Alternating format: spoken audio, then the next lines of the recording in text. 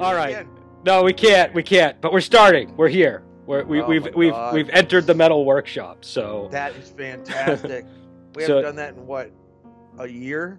I don't know. People missed a fabulous introduction. Is all I'm going to say. So Did they really? oh yeah, I think it was brilliant. And it's gone forever now. So anyways, we were going to talk about a number of things today, but I guess first we want to talk about this new Judas Priest band by KK Downing that Yeah. formed. I don't know Let's what. start with the name. Let's just start with how bad the name is. So it's KK's Priest, right? That's Yeah. the yeah. But it's not his priest because it has former priest members in it. So he should have just called it Priest, by the way. Or Iron Priest or something, right? Something like that would have sounded really cool. Or taken like an old Priest song name Yeah. that was like one of his songs, like something like that Yeah. would have worked. Yeah, KK's Priest just it's a little bit confusing, and it doesn't really mean anything. So yeah. It's not phonetically pleasing. There's no cadence to it. You actually have to stop when you're doing a possessive like that. yeah, You have to stop. There's just so much bad with it. I cannot believe somebody didn't stop him and say. and it looks bad too. It physically looks bad. Yeah. No matter what you do. I mean, maybe they have a clever logo, but the two Ks, the apostrophe S, and then Priest is just not working visually. So I think the name is pretty bad, but that doesn't mean anything. You can have a bad band name and still be a great band. So but do we know who's on vocals here? Do we know what the lineup is? Tim Ripper Owens is doing vocals. Okay, all right. So I'm not a fan. That's kind of like, I mean, Iron Maiden, didn't they have a similar thing where the former Iron Maiden people made a band, and I think it might have been Blaze Bailey or somebody. I don't know if they were touring. I remember hearing about that. And yeah, Blaze Bailey tried to do that with Iron Maiden, just to do his songs with the band, and Dino has done that a couple times with Maiden as well. Okay, it's kind of sad.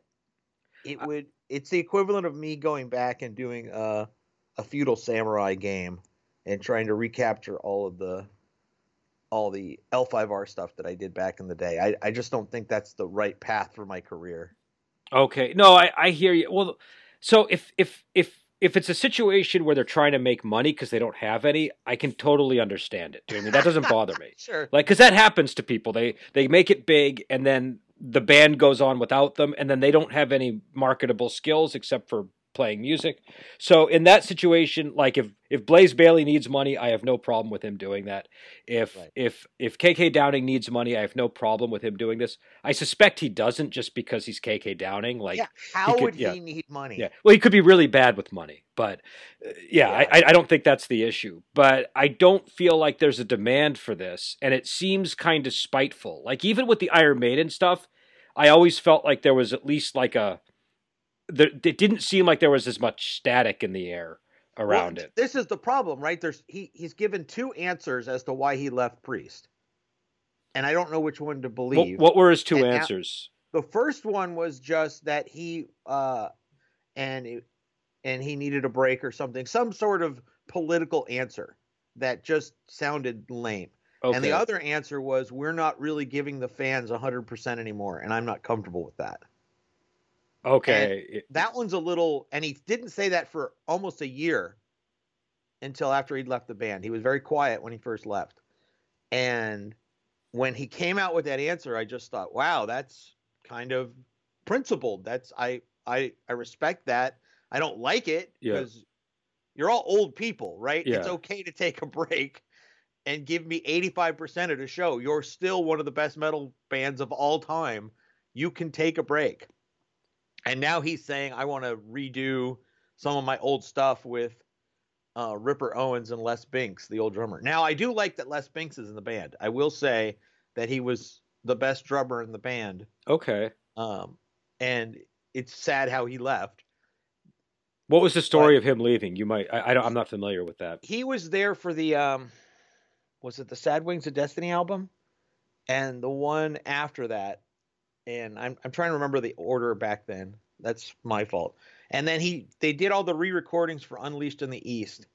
which is supposed to be a live album, but it's really in a studio. It's kind of a misnomer. It's a problem.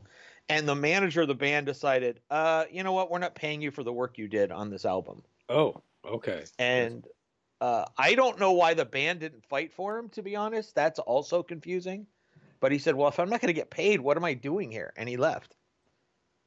Okay. Okay. Yeah. I mean, do you think he's And much of a he draw? was a good drummer. Go Is ahead, he? I'm sorry. Do you think he's that big of a draw for your typical Priest fan, or do you think that you're? Yeah, anybody that likes their old stuff loves Okay. Les Binks. Okay. I mean, Okay. Because Dave Holland was so mediocre, the drummer that replaced him. It's funny how much. I mean, drummers, unless they're like Tommy Lee, like people who are kind of known for their personality, they don't really get as much recognition all the time, but they're so important for the sound of a band. Yeah, Um, yeah.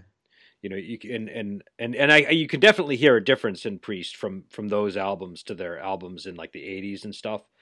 But but and I don't know, is that all a product of the drumming, or is that a product of the bassist changing and other things that might have been going on? Uh, I'm not familiar uh, with the lineup shifts with Priest. well, Ian Hill's been in the band the longest. He's the bass player, so Okay. he changed his sound, but I think he changed his sound in the mid '80s because bass players were becoming less and less important. Okay. All right. Oh, so it's the same, because it's funny. I always assume they had a different bassist because their sound changes so much. Yeah, no, same basis. He's just such a workhorse in the band, and he just works around whatever sound they've got. He's so good at that that he ends up sounding mediocre. Well, but Ian really knows his stuff. Well, bass was a lot stiffer in the '80s. I feel, just because the songs tended to be more staccato, and there was less of a loose vibe with the bass. So I can see how that would happen. Right. But yeah. So I don't know. I mean, I don't think it's bad that they're forming the band. I just I don't know. I feel like it would be better to. It would probably be better for him and everyone involved if they just started something totally new. Do you know what I mean? And they didn't have all this baggage attached to it, because then, you know, he's a widely respected guitarist. So like, you know, people would be interested in what he has to say musically, but the conversation around the band is going to be kind of overwhelmed by the drama, I think, with the way that they've done it. So, you know, and again, I mean, you know, I like Priest, but I'm not as big of a fan of them as you are. So like, I don't have a dog in this fight, you know, but you know, I just feel, you know, I would be more likely to pick up an album that was like, you know, a solo album by him with a band around him. Do you know what I mean? Than this. So I don't know, but any more thoughts on it, or is that pretty much it on this one? Apparently they're going to be recording new material while still playing some of the old stuff. They've already done 2 shows, according to ultimateclassicrock.com. And then for some reason they rank all the Judas Priest albums, which has nothing to do with nothing. Yeah, all of a sudden they're just doing that. I think he's just, I don't know. I can't really, he gives excuses on here that don't seem to make any sense. I mean, that's why he's doing it. I don't know. I have nothing else to say. I don't think it's a good idea. I have a theory about musicians that they're kind of like boxers, where you get very inconsistent answers from them a lot. Do you know what I mean? Like, I feel like there's maybe a lot of ego going on in the head, and it's there. I think sometimes when like if you look at like Guns N' Roses and like all the drama around them over the years, you always kind of get like 10 different answers from all the different members of the band about what was going on and what they felt about it. And you kind of get the same thing with like Megadeth and Metallica. And so I just think that, you know, musicians are they're just not consistent in terms of, you know, providing a clear narrative of events of what happened in the band and why.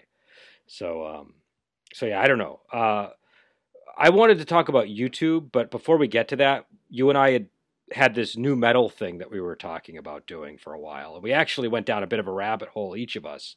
And I don't know if you wanted to talk a little bit about that, and you know, where that originated from, what you were thinking of doing with it. You mean the one about uh good songs from bad bands or I, esoteric bands? I think it started out as good songs from bad bands, and then it became good songs from new metal bands. Oh I don't yeah. remember Not new exactly. metal and you, not oh, you were thinking the one where I was saying, can we think of a good song from Linkin Park? Can Yeah, we think all I know is I have a list that's like Hoobastank, Attila, Linkin Yeah, Park, oh my god. Korn, Okay. If Creed, and I got a bunch of songs here that I was listening to, and we kind of weren't able to continue with it because it was yeah, I I found it grueling. I found it very grueling. it was, and I really I don't even think I have a list written somewhere. I was just doing it off the top of my head, but I ended up moving away from new metal and just coming up with songs from bands I don't like. Okay, okay. So Did yeah, I think it was an interesting topic, but it would require a team of researchers to get a list.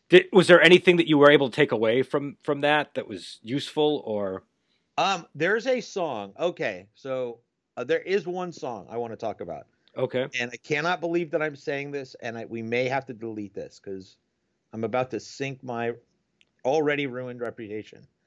There is a song by Nickelback that I like.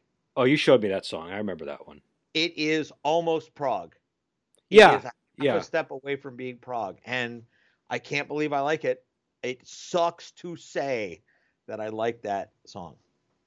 And just to be clear here too, I don't have anything against Lincoln Park. I like Lincoln Park, but the you know there's like with first off, what is the definition of new metal presently? Because I feel like it's changed over the years.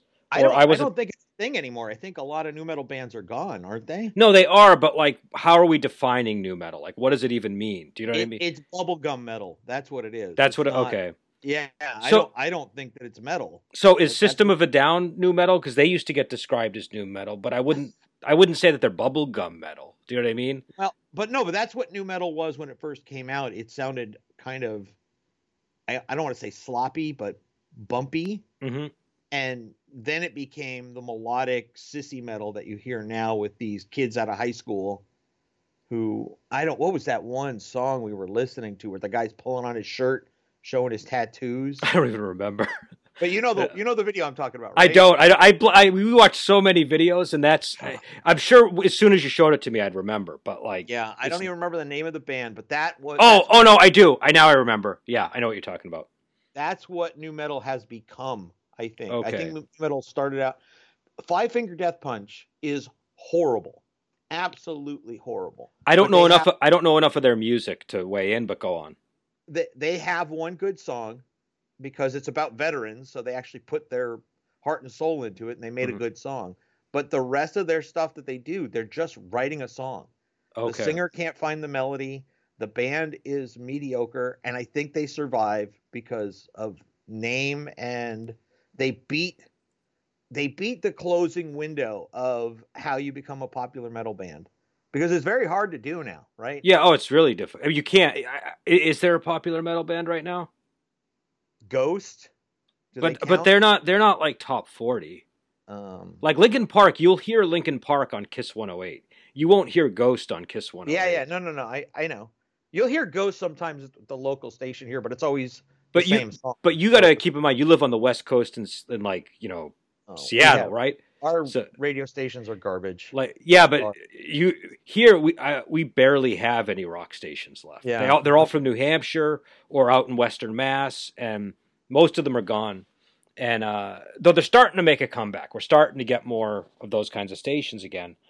But I don't know. The only bands from that genre that I ever really liked were System of a Down because they have like this. They're all Armenian, and you can kind of hear that in the music. Like the music that they grew up with influenced a lot of the content of their songwriting, right.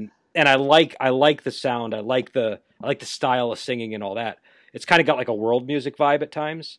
And Linkin Park I could handle because I mean, they were basically a pop band that used metal aesthetics. Do you know what I mean? That's sort of how I looked at Linkin Park. But I thought they were good songwriters. But a lot of I the other stuff, I hated his rapping, and I think that mm, detracted from the music. I was not too keen on the rapping only because I didn't really understand what they were trying to do because I think I was like 5 years ahead of those people. Do you know what I mean? Like it just wasn't something that clicked with me because it didn't really fit into an easy category for me to wrap my head around.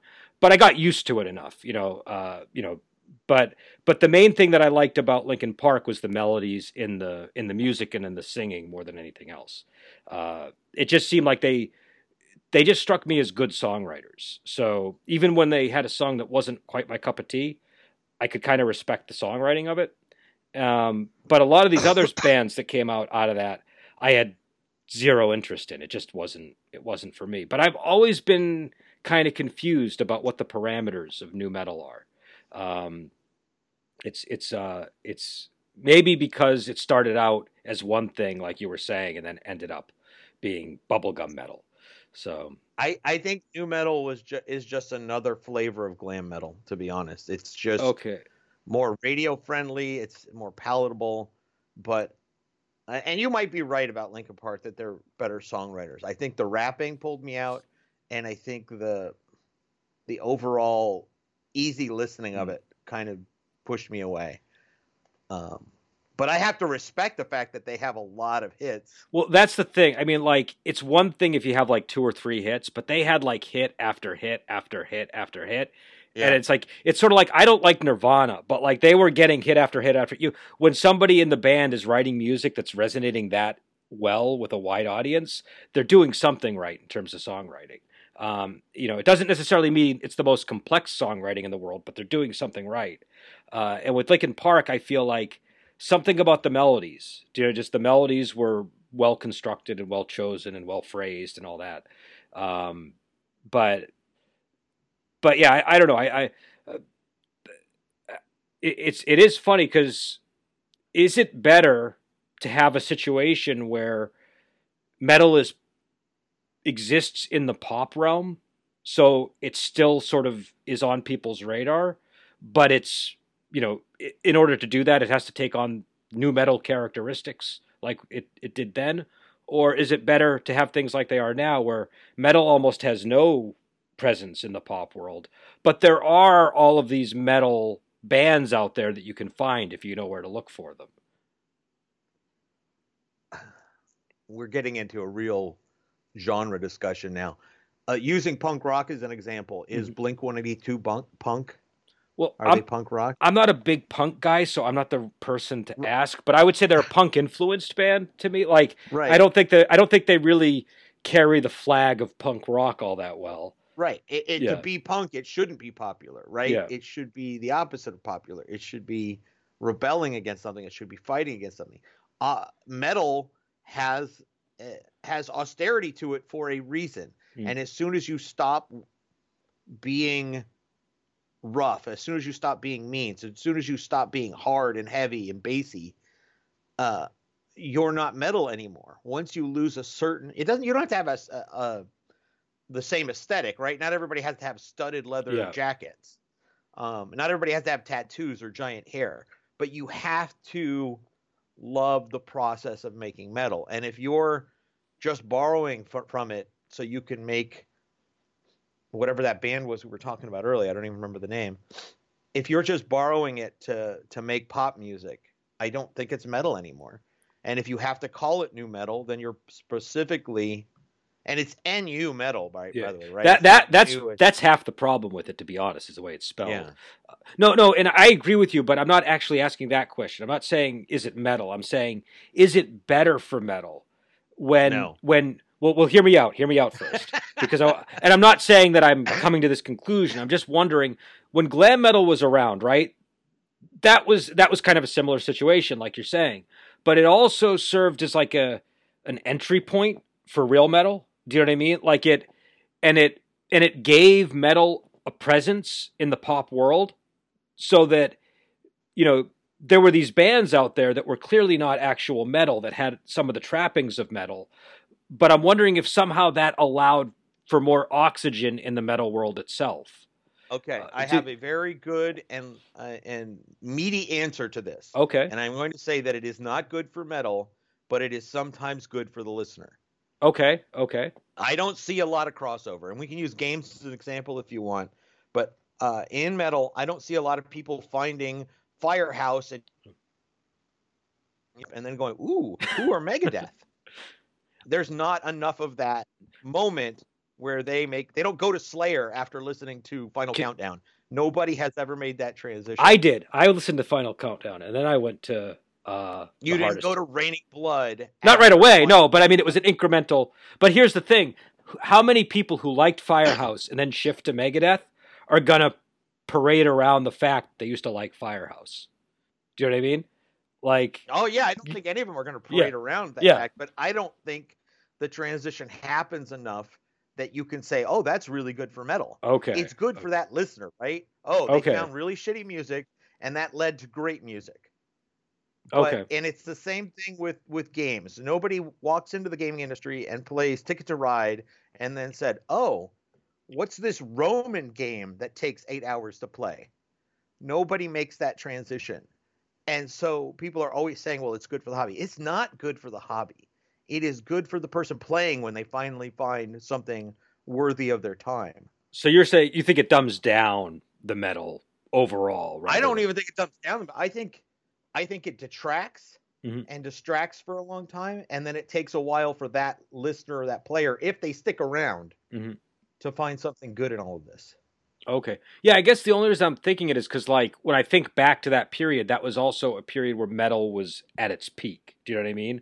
So I just have to wonder if there was, something about the fact that I feel like there were a lot of people I knew who started on because keep in mind I'm younger than you, so I was getting into metal more in the late 80s, early 90s. And I knew a lot of people that started on like Poison and got into Megadeth and Metallica and then, Slayer and then death metal and stuff. Do you know what I mean? But maybe that was just around where I lived. Do you know what I mean? Maybe it wasn't the case all around the world. But I don't know. I think whatever it is, do you think that the current state of metal is a good state of things for the genre in terms of, not in terms of what's actually out there, but in terms of how much visibility it has in regular media? Let's just look at that top 66 list from Loudwire. Top 66 songs of the decade. We couldn't even get through most of it, and then we just listened to the top 10. The range of sound in that top 10 is good for the listener, but it is not good for metal. Behemoth should not be competing with Ghost for viewership and listenership. They aren't even the same. There's nothing that the two of them share in terms of structure, in terms of sound, songwriting, nothing. And they're actually coming out of the same part of the world, by the way. So one's Polish and one's Swedish. Well, I feel like Ghost is one of these bands that they're kind of like, they're almost like new metal in a way, right? Because they really have. I mean, I don't want to be that flippant with them because I mean, we both like Ghost. We both have complimented their music, and I think some of the stuff that I've seen by Ghost has been proper metal, but some of it has been, pop music with metal aesthetics, and so I don't know. I don't know how I feel about. Like, I don't mind there being a list like that. I just wish that there was more heavier real metal being represented on the radio waves and things. You know what I mean? Like, sure. That's sort of my point of view on it. But I think I can't really speak to that. I don't know radio well enough. I had to guess it's that radio needs advertisers. Yeah. And they don't want to scare anybody off, and they need to pick the easiest, most approachable music. More so, if Slayer does come on at 2:00 in the morning, anybody that wants to hear Slayer at 2:00 in the morning just goes on YouTube. Yep. They just, right? They already own the stuff. So that's a lot of the struggle too. Radio should be for promoting new bands, and really it's about promoting what everybody has already said they like. It's a popularity contest. Yeah, and again, so I don't know if we can. Oh, go ahead.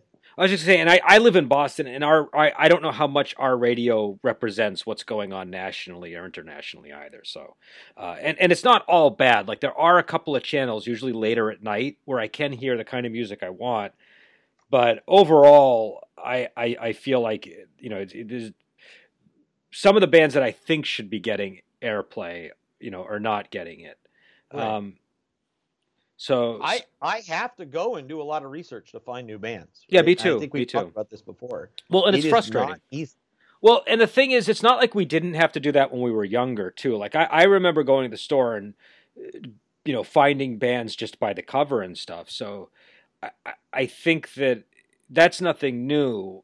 What might be new is that there aren't really record stores anymore. So I now it's instead of like a finite space where you have unknowns, but it's still a shelf that can only contain so much material. Now you have the whole internet to explore. So there's that. Which kind of brings me to the next topic, unless you have something else you want to weigh in on with this, which is the effect that YouTube is having on metal. Uh, you know, I've been very interested in sort of the pros and cons of YouTube, and I feel like there's a lot of benefits, but there's a lot of negatives also. And one of the negatives that I've increasingly been seeing, especially on channels that are sort of for metalheads, by metalheads, and in particular guitar players, is a tendency for things to kind of start to sound the same after a while because everybody's starting to learn the same techniques and the same styles. And do you know what I mean? And I don't know what your experience of YouTube has been with metal, but that's I'm on the one hand I think it's great because if somebody wants to learn how to shred like Marty Friedman, they can do that. But on the other hand, when I watch a lot of these videos, one thing that I'm starting to see is just everybody will start to sound exactly that way. Do you know what I mean? Like it's I don't know. What are your thoughts? I think the problem I have with YouTube's algorithm is how do I express this?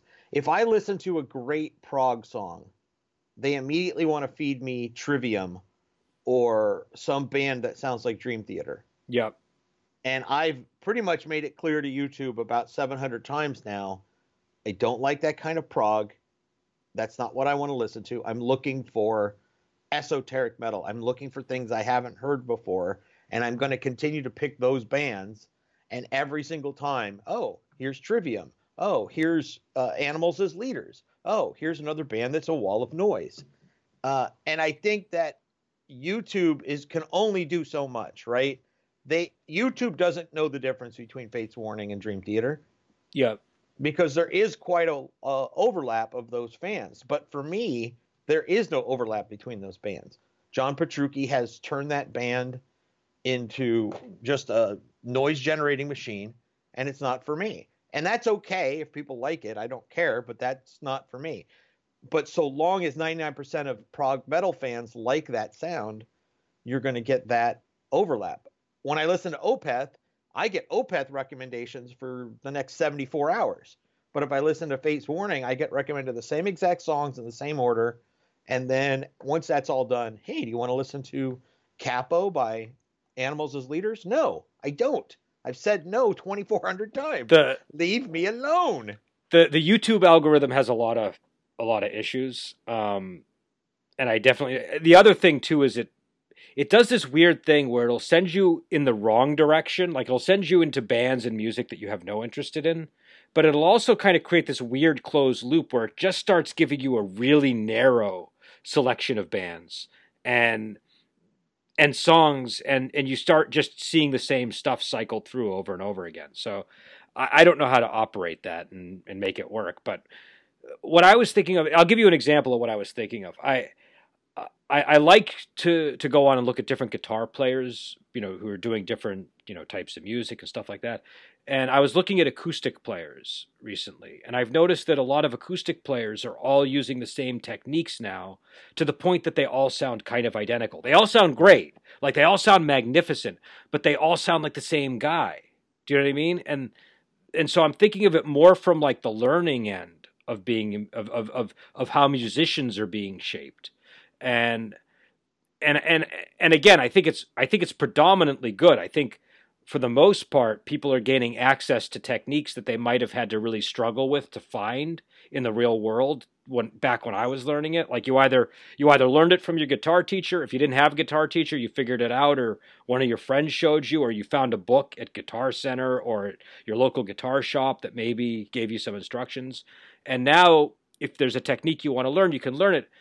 But I feel like there's a homogenization occurring where everybody who plays acoustic now, they all do the thing where they use the acoustic guitar as like a drum. Do you know what I mean? Like, and that's a legitimate technique. Like for like Spanish style guitar, you'll see it being used and stuff. Yeah. But the problem is when you start using it for every single song starts it starts to create an aesthetic that makes even very different songs sound the same. And there are a lot of other little techniques. Everybody's using harmonics and stuff, even when they probably shouldn't be using them. And so, on the one hand, it's fascinating because you go and you'll see somebody, do a rendition of some theme song from a movie or some, really widely known metal song on the acoustic, and it sounds incredible. But then these little things they are doing just kind of, it just kind of. I worry that we're not having enough diversity of guitar styles emerging, and I wonder if that's starting to happen in metal too, as the players that are that were raised on YouTube start to be the ones that are recording. Do you know what I mean? Right. And I don't know. Maybe it's maybe it's not. Again, like I said, I think there are pros and cons. So I'm just focusing on this one negative aspect, but I'm not saying it's all bad. I think 80s metal suffered from the same thing, right? There It were did. in the mid 80s, you had a ton of bands coming out all of a sudden. Steeler comes to mind. Yep. As one of these kinds of bands where the only thing they had heard was Judas Priest and Iron Maiden. Yep. Right? Maybe they'd heard a couple other bands, but it was clear they'd heard Judas Priest and Iron Maiden. And their entire sound, their album, good or bad, every song on that album sounded the same. There was no There was a lot of that. There was a lot. I don't want to act like this is so unique that it's not. But don't you feel like you could at least distinguish between the individual guitar players sometimes like what I'm talking about is if I go through all of the channels of acoustic guitar players doing like, I don't know, Hans Zimmer music or whatever the big thing is that the people are putting on YouTube at the moment. For a while everybody was doing that Inception theme song, and then everybody was doing the song from Game of Thrones or whatever. Right.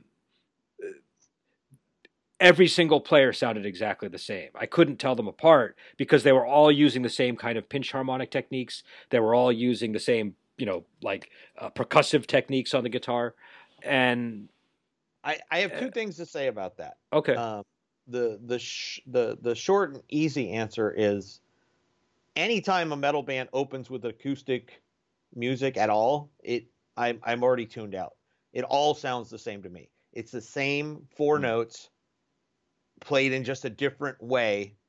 And so I honestly just get sick of it for me personally. The longer answer is this. There is a way to measure fads. You can measure how long they last, how deep they run, or how many people they affect. Okay? Yep. So those are three measurements for fads. In the past, fads ran longer, but they didn't run deeper when it came to metal music. Yep. So we're talking about, the two guitar sound that Judas Priest invented. Everybody did it. The chunky chord sound that Anvil invented. Everybody did it. These fads lasted longer, but they didn't go deeper. Yep.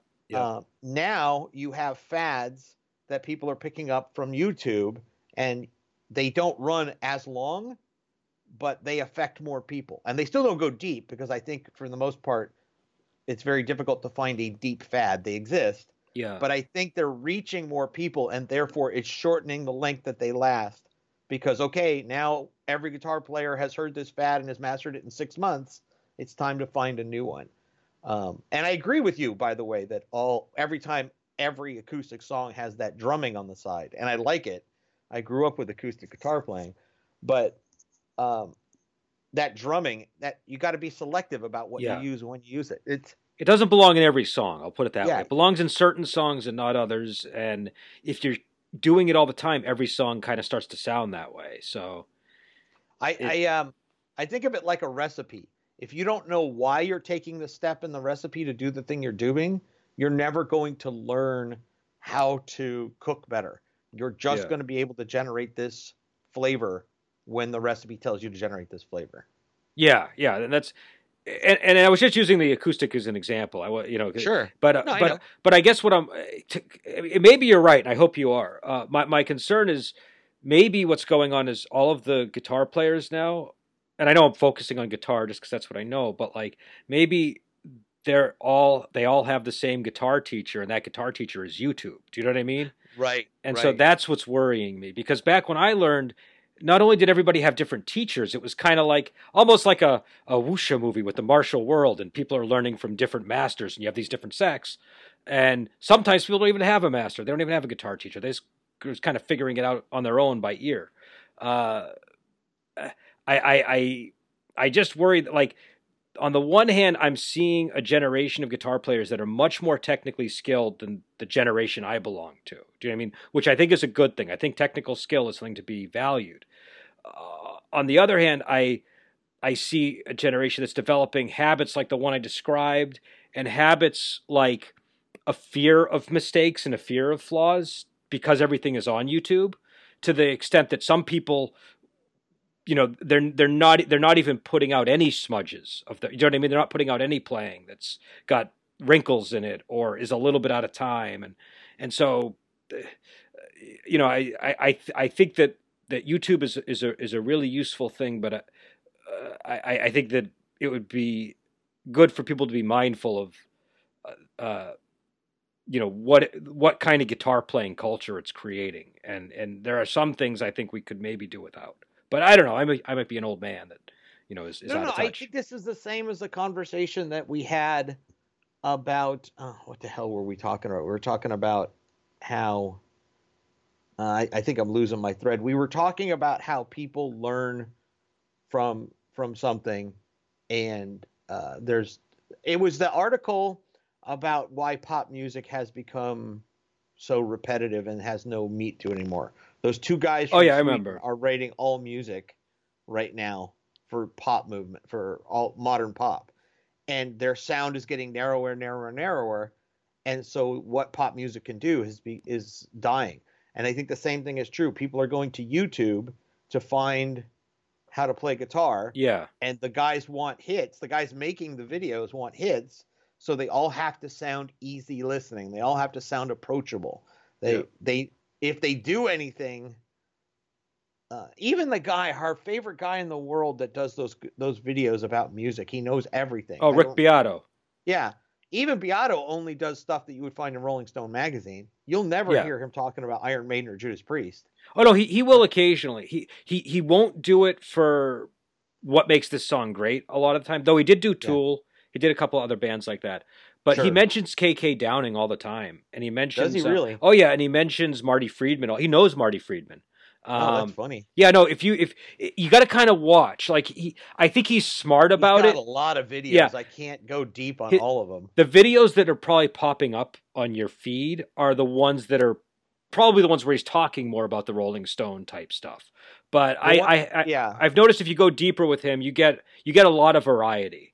He had a whole video on like guitar players that were important over each decade, and he covered everybody. He did a really good job with that. Um, I mean I think someone like him is good for YouTube. Uh, I'm less worried about yeah. those kinds of channels. I'm I more I worried was about going there. I was gonna say he's making a lot of great videos and he's really useful, but he's still, for the most part, talking about the stuff that's popular. yeah. And if he is talking about stuff like you're saying it isn't showing up Yeah. in the AI.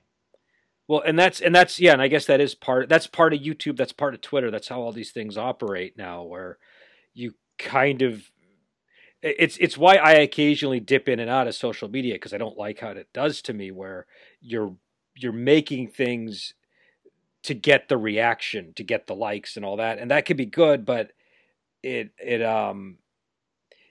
I don't know. I sometimes it can drive the content in ways that it wouldn't otherwise go. So, uh, not that I think that that's what's necessarily going on the Beato channel, but it's definitely going on in some other channels. Like there was a whole, I don't know if did you catch the whole fake guitar playing controversy that happened on YouTube? Yeah, yeah. So, I don't really know what to make of that. well, It just sounded, what was your impression of it? I'm curious. I'm still struggling to understand why they were calling it fake versus just prepared.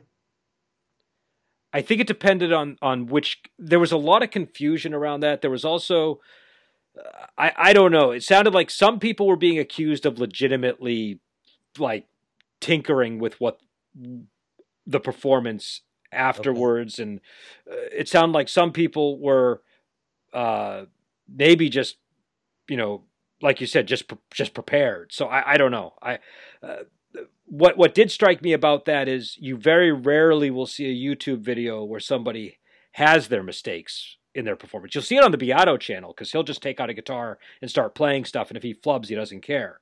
But I would like to see a little bit more pockmarked guitar playing on YouTube. I don't think we're going to anytime soon because I feel like people have this sense that they have to put their best face Yeah. I forward. don't think you can have mistakes on YouTube because of the comment section.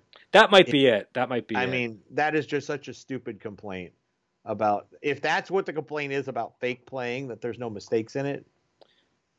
No, no, That's that's not that. Just to be clear, that wasn't what people were saying. That was just a thought I had as a result of watching all the. okay, okay. Yeah, Well, I still yeah. think that you can't have if it's YouTube, you can't have any mistakes. You just can't. Okay, okay. People will crucify you.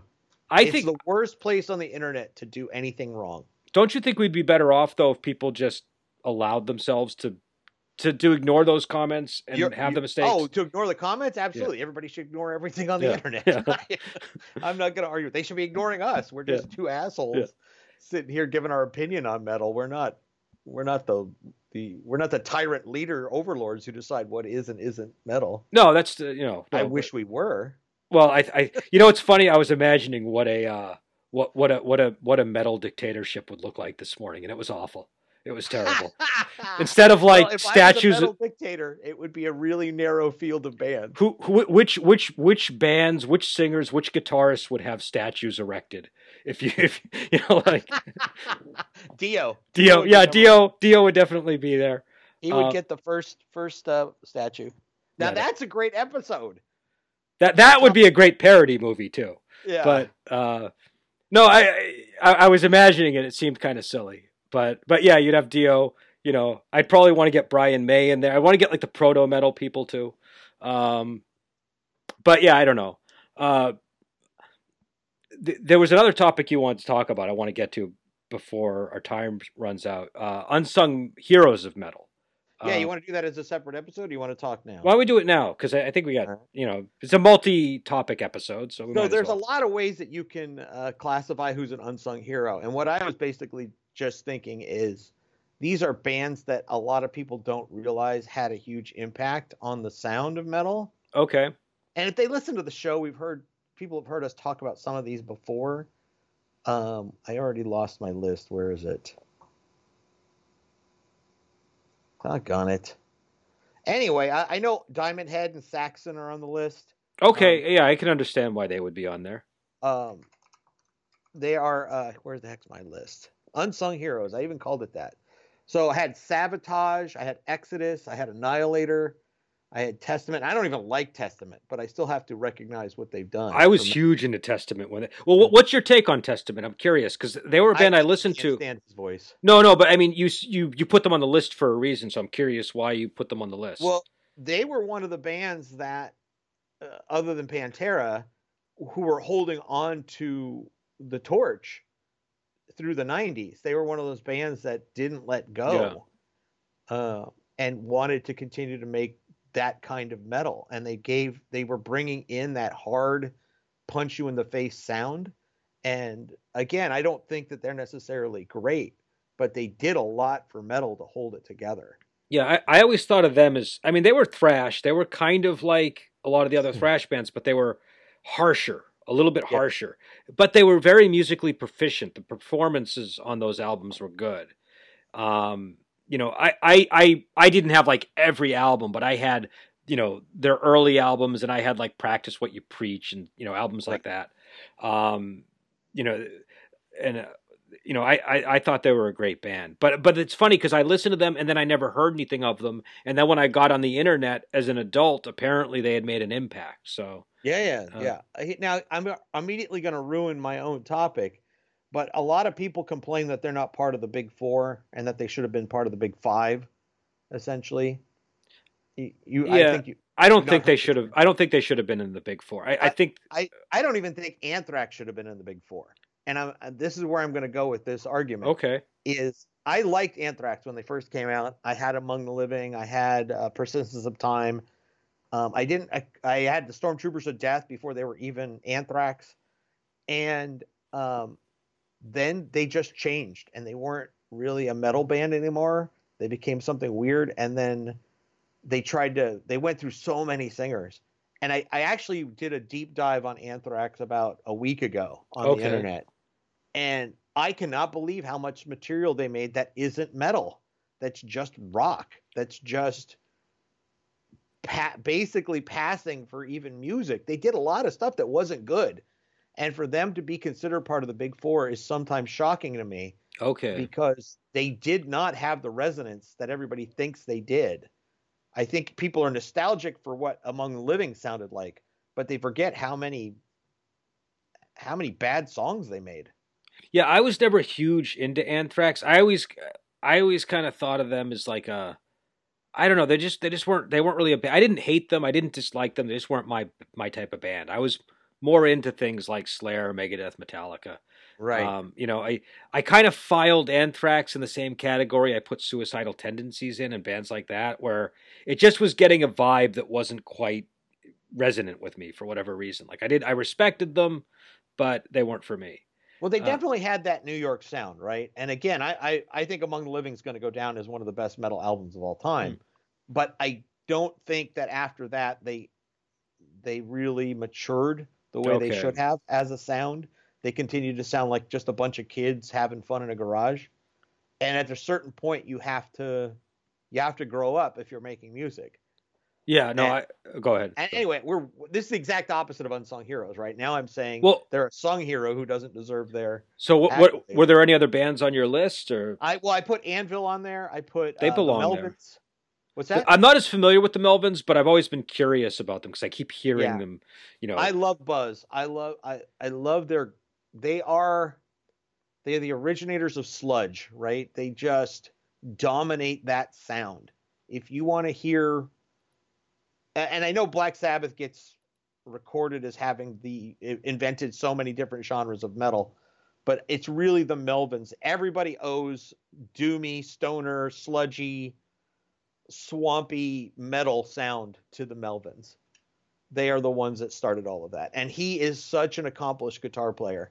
If you listen carefully, and it's really hard to do sometimes with sludge, but if you listen carefully, he is borrowing metal melodies from so many classic bands and he's sneaking them into his songs. I just love the Melvins.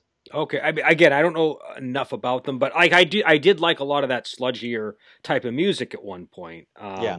So I can sort of see what you're saying. I guess. Do you have any? Before you move on, do you have any other bands on there before I give some of mine? Or Well, I only have a list of 8. I guess I could think of some more unsung heroes, but we've talked about a lot of these in the past. Exodus is on my list. Diamond Head, Annihilator. I think I already said those. yeah, and I agree with all those. I'm trying. So uh, some of the bands that would leap to mind for me are bands like Trouble, which Hmm. I really like Trouble. They not only influenced doom metal with like Solitude Aeturnus and stuff, but apparently they had an influence on Metallica, who saw them and liked their sound. So I would put a band like that on the list. I would put a band like Wishbone Ash on the list. Do you know what I mean? For helping to, like you had mentioned how Judas Priest really, invented that twin guitar metal sound. But Wishbone Ash was one of the bands that really pioneered the twin guitar sound outside of metal, right? And so, both Iron Maiden and Judas Priest owe Wishbone Ash a bit of a debt of gratitude.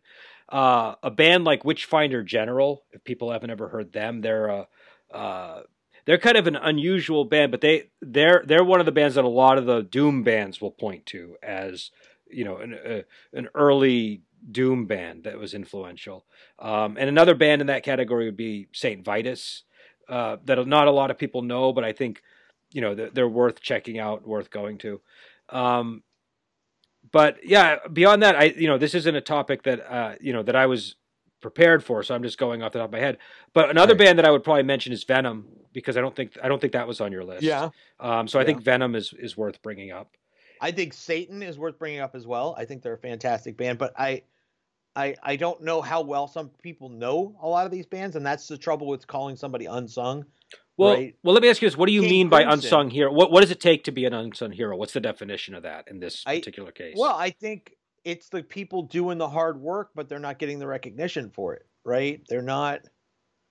People know who, say, Great White are. Yeah. Even if they were toting the water back in the day before they were popular, eventually they got some recognition.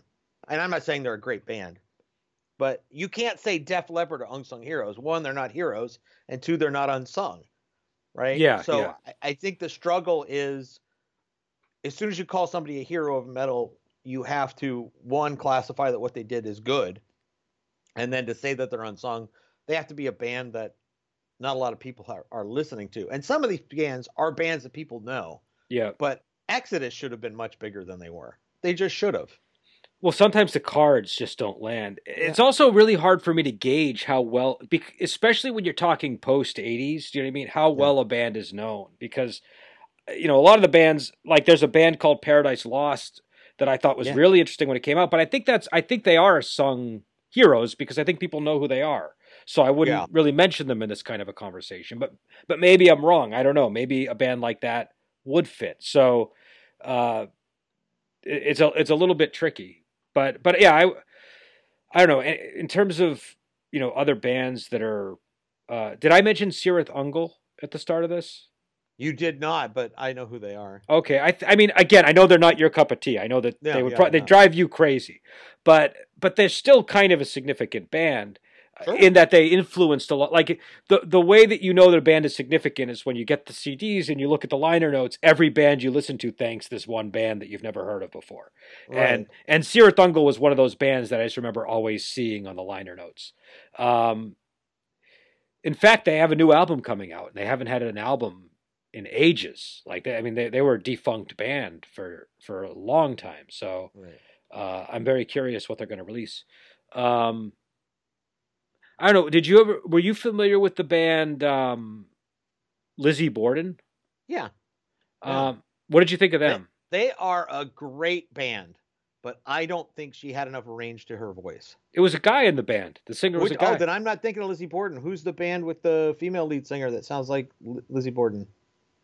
And I do know Lizzie Borden. I guess they're not the band that I'm thinking of. I don't know. Damn it. All right, I'll look it up. Okay. But Lizzie Borden is a band that I think a lot of people don't know, that especially their album Visualize. I think that's an album that's worth going and looking at. It's kind of on the cusp. It's metal, but it's also a little bit in the glam realm. So it's kind of hard to gauge exactly where it fits. But it's an interesting album, and I think that again, they're a band. I know they have some new material that came out recently, but they're a band you don't really hear about that much. Were you able to find the name of the band? No, I'm still looking up. It's going to take a while. There was that. What was that band? Was it Queen of Siam? Was that the name of the band that we found not too long ago? Queen of Siam. That might be the name of the album. I think I'm thinking of the name of one of their albums. Lydia Lunch, Queen of Siam. Is this the band I'm thinking of? Holy Moses. Holy Moses. That's the band. That's the band. She had.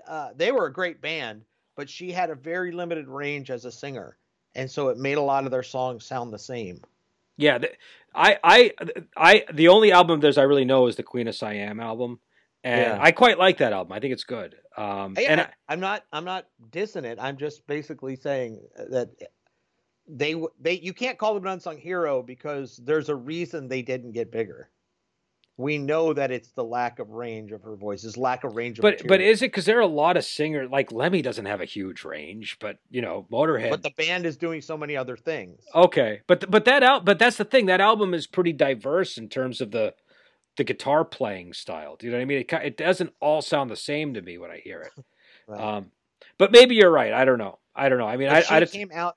Lemmy predates melodic music as well. Melodic metal. Okay. Melodic music. He predates melodic metal, and that's one of the reasons that he can survive. Okay. She comes out in the middle of melodic metal, and that is a difficult hurdle to get over when you have guys like Halford dominating and Dio dominating the scene. Yeah. Though she could have fit in with like the thrash side of things. That's sort of how her voice was sort of somewhere between Mustaine and Lemmy when I hear it. But either way, there's somebody people should check out. Yeah, it's Holy Moses. I put Annihilator on the list, and what I really should have done is put Jeff Waters on the list, because Jeff Waters is one of the best guitar players in the history of metal, and not a lot of people know his name. He's just fantastic, and he was the heart of that band. Okay, yeah, I'm not very familiar with them, so if you're not, you should go and listen to some of his stuff. Look at some of everybody respected Jeff, what he was doing in '84, and is there a particular album that you would recommend as like the first album? The very first Annihilator album. I'm trying to remember the name of it. I think it's just self-titled, to be honest. But Alice in Hell. No, that was '89. What the hell was their first album? That must have been it. Alice in Hell. That's a really good song too, so you should probably just listen to that anyway. Okay. But he was invited to go play with Megadeth, and he turned it down because he had his own band, and he didn't want to turn his back on the band. Okay, that's sort of an interesting alternate timeline of metal. When was he invited? Do you know what album he was invited for? I want to say after Rust in Peace. Oh, okay. So, that's different. So he would have been Marty Friedman's replacement when Marty Friedman left? I think so. Okay. I think so. He talks about it in one of his videos. Jeff Waters talks about it in one of his videos. Okay. The story of how he turned down Dave Mustaine. Well, he always felt bad about it because he loved Dave's work. He loved Megadeth. They were his favorite band. And here he is saying, no, I don't want to play with you. But he did it for all the right reasons, right? I think if he'd done that, Annihilator wouldn't have existed, because they just only had the one album at the time. And he would have just been another guy that passed through Megadeth. What about a band like Death? Are they I guess they get recognition. I don't think that they're... I think they do get recognition. Everybody knows Death. Okay. Yeah, I don't know. I can't really think of any more bands that don't get recognition that deserve it, but I'm sure I'll come up with one or two after the podcast. Are there any bands that you think get recognition that don't deserve it? Oh, yes. Like Biggies. I mean Biggies. Like, yeah, Metallica. Okay. I mean, that's one though. That's an easy one though, because a lot of people after Load are going to agree with you. Do you know what I mean? Like, is there a a more popular, credible metal band? Motley Crue. Okay. Well, that's also kind of an easy. Is it? I think so. I don't think it's risky to go out and say Motley Crue are overrated. Oh, okay. Well, I'm not going to say Iron Maiden is overrated. No. I'm just curious if there were, I think Def Leppard is overrated. I think, that's a tough one. I think I'll attack one of my heroes, Triumph. I will say that Triumph is overrated. They only had 2 good albums. Okay. They just, I don't know. He struggled for a long time to find his sound, and then when he finally found it, he kept changing and changing, because he sounded like a Jimmy Page for the longest time. Rick Emmett, the lead guitarist for Triumph, and so when he finally found his sound, it was great, and it was Never Surrender is one of the best. I don't know if it's even rock or metal. I don't know what you would call the album, but what year did it come out? 82, 83. Okay, yeah, that's somewhere in there. That's a tough period for But it was such categorizing. a great album. And then the next album I think was Sport of Kings, and it was just garbage. And you just wonder how that happens. How does this band? And they were at the US Festival, right? They were big enough to open the US Festival on Heavy Metal Day, and then they never went anywhere. I think Van Halen's overrated. Yeah, I think and I think we they're not both kind metal. of we've both kind of weighed in on that band. But Yeah. I mean, with Van, it's funny because with Van Halen, I always feel a little bit bad when I say that, only because I know he had a significant impact on guitar playing, but I just can't get into Van. I don't understand the appeal when I hear a band like that. And maybe it's just that I'm not wired to like party style music. Do you know what I mean? Like music that's sort of Yeah. designed to for celebratory purposes. Slipknot is overrated. Manowar is overrated. Accept is overrated. Wasp was overrated. I think I just listed a lot of bands that really weren't. They didn't make good music, but they were still popular. Yeah, and I would agree with all those choices. I don't really have any objection to them. And I know I pick on Metallica a lot, but I hate Pantera more than all of them. So I think when I'm attacking Metallica, I'm picking them because everybody knows what we're talking about. I think going after Pantera is difficult because the people that like Pantera really like Pantera. And the people that like Pantera know how to fight. That's the other thing. Yeah. They're more scary. Zakk Wylde is overrated. I do not. Oh, see, I would disagree with that, but I want to know your reason. So I saw him twice. I've seen him twice now. He opened for Priest once in Vegas, and he played at Ozfest too. And one, he doesn't have any crowd banter. I just got to get that out right off the top. He's an idiot on the mic. Second of all, it all sounds the same to me. I couldn't tell you one song from another. Well, I'll say this about him. He's not a good talker. Like he does not talk the way he sounds when he plays. Do you know what I mean? It's not the person I imagined when I heard him on like, No More Tears and stuff like that. With his playing, he's very blues inspired, I think. He's got a very pentatonic-y type of playing. It's very different even though I know that like when he came out, people compared him to Randy Rhoads a lot. He's really at the other end of the spectrum, in my opinion. But I admire his playing. It's just that I think one thing that does happen with pentatonic stuff, if you're not into it, is it will start to sound the same to you. Do you know what I mean? Yeah. Like if you're not into pentatonic, if you go and you try to listen to a bunch of blues stuff, it's all kind of going to sound samey. Do you know what I mean? So I can understand where you're coming from with that. But I admire him. I like him in the way that I like Slash's playing and players like that who are and Ted Nugent, people who are sort of bring a little bit of muscle to the playing, and it's not as much about, even though Zakk Wylde can play fast, it's not as much about the speed as it is about the expressiveness of the notes and things like that, which I tend to like. But that's interesting. I actually wanted to do a whole. We can't cover this here, but at some point I would like to get into the topic of does Ozzy Osbourne write his own songs or not? Because I think that would be a very interesting time. I don't know that we have time to do it here, and I feel like we would probably want to do our due diligence and. Well, yeah, and you'd be forcing me to listen to Ozzy, which I don't even. Well, no, you wouldn't necessarily have to. You might just have to look up articles on.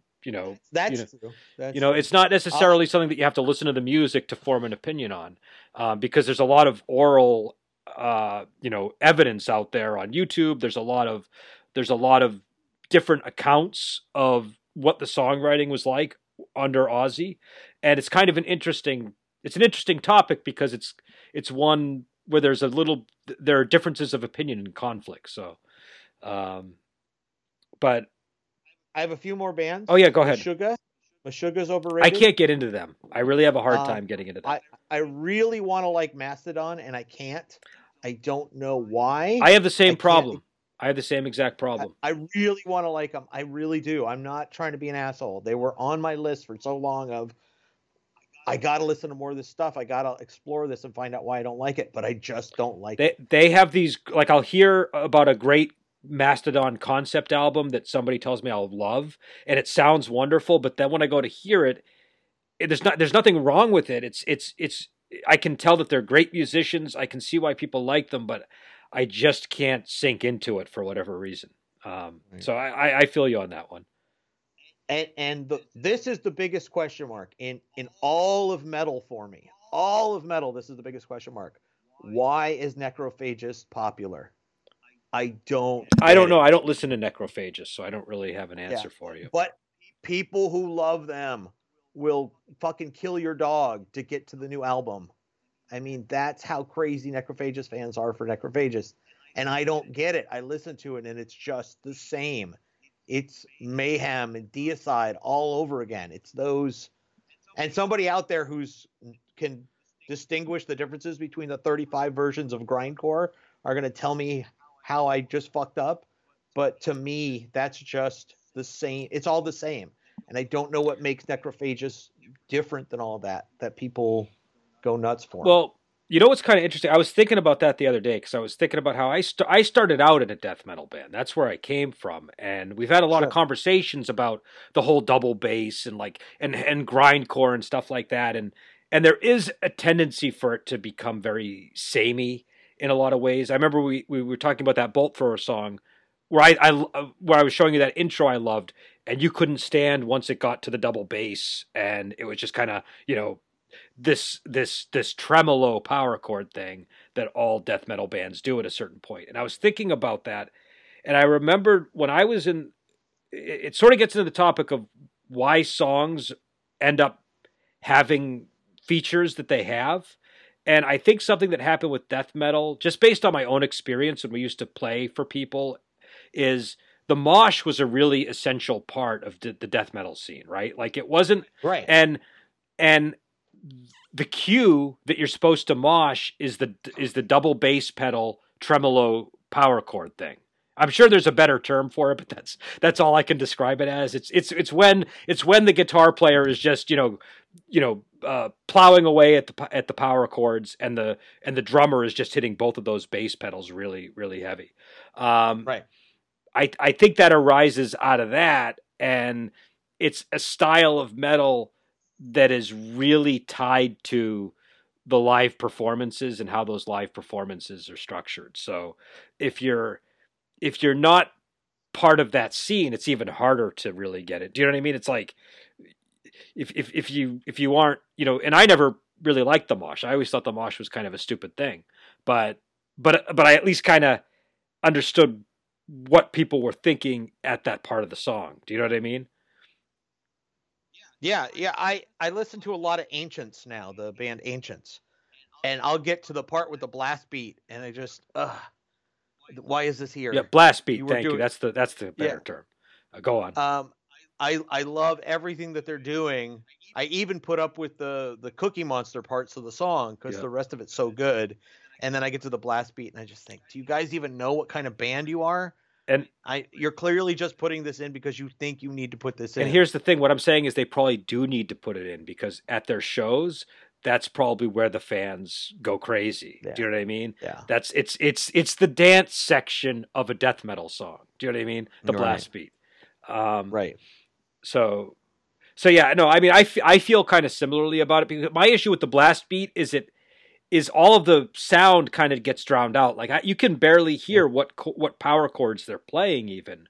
Absolutely. Yeah, absolutely. So, it was, and in fact, I used to notice that when I was in a death metal band and playing, I remember thinking that as I was playing that, Jesus, you can't even hear what I'm doing. I could be doing anything and it wouldn't even matter. Like the aesthetics of that is really strange to me, but people that like it. So, it is what it is. I don't know. Any other thoughts or topics before we? No, I'm not really going to top Necrophagist and Meshuggah, to be honest. Okay. I think that once I thought about it for a while because I wasn't expecting the question. I think we've reached the end of this topic. I did have one thing I wanted to add because we had talked about the whole nu metal thing and how we were looking not just at nu metal but bands that we thought sucked that had we had to find a good song from them. I listened to so much Hootie and the Blowfish for that thing, and I did not find one good Hootie and the Blowfish song, not a single one. So, and I don't know why you would listen to because that they were on my. We somehow I ended up with a list of bands whose songs I had to listen to, and Hootie and the Blowfish were on there. So I just went through and I tried to find a good Hootie and the Blowfish song, and they all sounded like you would imagine a Hootie and the Blowfish I song think the sounding. problem was that I had said good songs from bad bands, and I mentioned Nickelback having one good song, and that opened the door for Creed Okay. and all this other garbage that we probably should not be listening to or talking about on the show. I listened to Attila, the Billy Joel. I don't know if you want to call it metal or hard rock, but the band that he was in before he became the Piano Man. That is funny. It was awful. It was just terrible. It was. Have you listened to any of Dio's crooner music? I have, and I think it's well. That is just so funny to hear. But I like crooner music, so I enjoyed it when I heard it. Like it's definitely not going to please somebody who knows Dio through Holy Diver. One of these days, I'm going to bring something up, and you're going to say, "Yeah, I agree 100%." I cannot believe that I brought up crooner music, and you said, "But I like crooner music." But I'm being, I like crooner music. I've told you I like crooner music. I know, but it's just, you just cracked me up. I mean, well, here's the thing that I find amazing about that. It's amazing that you can find a guy who looked the way Dio did in the 70s and sang and performed the way he did and played in the kind of bands he did. And you go back like 10 years and he sounds like Mel Torme. Do you know what I mean? It's really strange that that's how rapidly music evolved. Okay, but look at Rob Halford, Mm-hmm. okay? We don't have any recordings of what he was doing before he was in metal, Yeah. but we know his mother was an opera singer, and that's how he learned to sing. So his voice is operatic because that's where he learned. Yeah. So if we had recordings of Rob doing opera music, we would be saying the same thing of, oh my God. No, we would, except the difference is Dio was writing in a style of music that was about as, I mean, that was. Do you know what I mean? Okay. Like rock and roll was being invented as he grew up. And so you can see how somebody would make that. Whereas opera is a whole other genre. But I get what you're saying. I mean, there's like those I forget what song it is, but there's some really early footage of Halford with the long hair, and he's got like the hippie clothes on, and they're singing in the style of Priest, but the look is just not present yet. Yeah, because they hadn't stamped it. Yeah. They hadn't trademarked the look yet, right? So, but people should. Do you remember the name of the Dio crooner music? Because people might be interested in finding that. Google. Yeah, go. I mean, just look up. Yeah, Google. It's very interesting. But yeah, I don't know. I'm sorry to disappoint you again. If I I don't. You didn't disappoint me. It was just funny. I did not expect you to go, yeah, but I like. Well, I grew up with crooner music in the household, so like it's I did too. So, but I don't like it. Well, Bobby Vinton was on the record player all the time at my aunt's house. But yeah, so we'll be back on with less crooner music and more metal next time. And until then, we'll talk to you later.